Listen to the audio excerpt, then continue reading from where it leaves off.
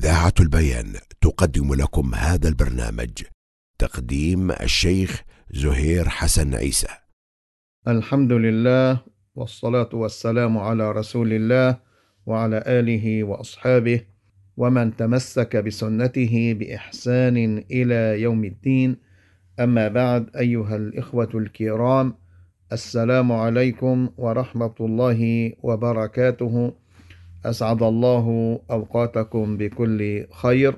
نتابع مع هذه السلسلة أعمال القلوب ومع الطريق إلى تحقيق المراقبة. ومن هذه الأسماء المؤثرة في هذا المعنى للوصول إلى تحقيق المراقبة الإيمان باسمه القريب، أن يعيش العبد معنى اسمه القريب. قال الله تعالى: إن ربي قريب مجيب. وقد ذهب بعض أهل العلم إلى أن قربه تعالى على نوعين: الأول قرب عام بمعنى الإحاطة، وهو علم الله بجميع الأشياء، وهو أقرب إلى الإنسان من حبل الوريد.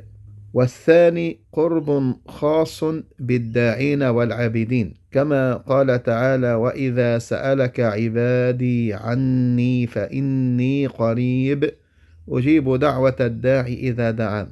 وذهب شيخ الإسلام ابن تيمية إلى أن القرب لا يكون إلا خاصا بخلاف المعية.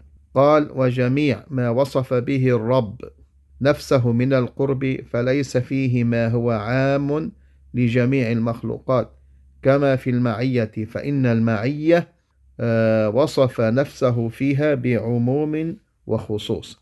يقول ابن الجوزي رحمه الله: الحق عز وجل أقرب إلى عبده سبحانه من حبل الوريد، لكنه عامل العبد معاملة الغائب عنه البعيد منه، فأمره بقصد بيته ورفع اليدين إليه والسؤال له، فقلوب الجهال تستشعر البعد، ولذلك تقع منهم المعاصي، إذ لو تحققت مراقبتهم للحاضر الناظر لكفوا الأكف عن الخطايا. وقال الحارث المحاسبي رحمه الله: المراقبة علم القلب بقرب الرب. المراقبة علم القلب بقرب الرب. والكلام على هذه الأسماء الحسنى يطول، وفيما تقدم كفاية. والمقصود أن ذلك كله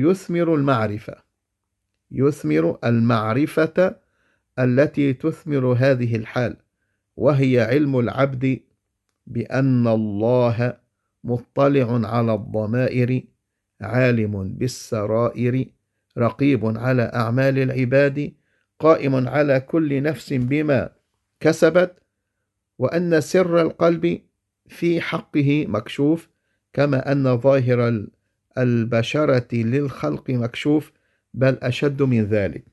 فهذه المعرفة إذا صارت يقينا، أعني أنها خلت عن الشك، أن تعيش معنى القريب، ثم استولت بعد ذلك على القلب قهرته، فرب علم لا شك فيه لا يغلب على القلب، كالعلم بالموت، فإذا استولت على القلب استجرت القلب إلى مراعاة جانب الرقيب وصرفت همه إليه.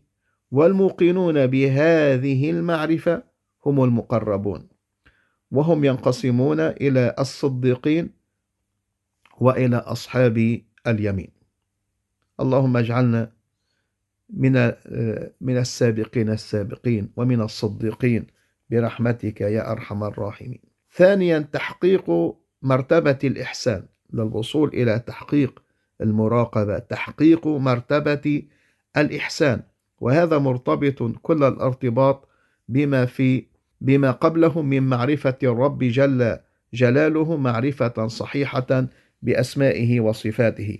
يقول ابن القيم رحمه الله: وحقيقة مشهد المراقبة هو أن يعبد الله كأنه يرى ربه تبارك وتعالى فوق سماواته مستويا على عرشه، يتكلم بأمره ونهيه ويدبر أمر الخليقة، فينزل الأمر من عنده ويصعد إليه، وتعرض أعمال العباد عليه وأرواحهم عند الوفاة إليه، فيشهد العبد ذلك كله بقلبه، ويشهد أسماءه وصفاته، ويشهد قيوما حيا سميعا بصيرا عزيزا حكيما آمرا ناهيا، يحب ويبغض ويرضى ويغضب، ويفعل ما يشاء ويحكم ما يريد، وهو فوق عرشه لا يخفى عليه شيء من أعمال العباد ولا أقوالهم ولا بواطنهم، بل يعلم خائنة الأعين وما تخفي الصدور. وفي الحديث الصحيح في تفسير الإحسان قال: أن تعبد الله كأنك تراه، فإن لم تكن تراه فإنه يراك. أراد بذلك استحضار عظمة الله ومراقبته في حال العبادة. قال ابن الأثير رحمه الله: أراد بالإحسان الإشارة إلى المراقبة وحسن الطاعة، فإن من راقب الله أحسن عمله. ثالثا مما يعين ويوصل إلى تحقيق المراقبة ذكر الله تبارك وتعالى.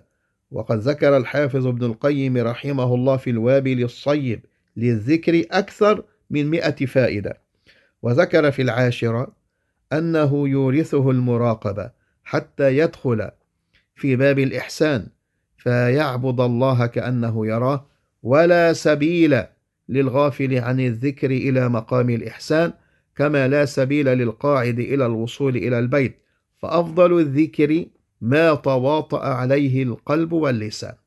انتبهوا أيها الإخوة، فأفضل الذكر ما تواطأ عليه القلب واللسان، وإنما كان ذكر القلب وحده أفضل من ذكر اللسان وحده، لأن ذكر القلب يثمر المعرفة ويهيج المحبة ويثير الحياء ويبعث على المخافة ويدعو إلى المراقبة، فلا يكون العبد بحال من الغافلين.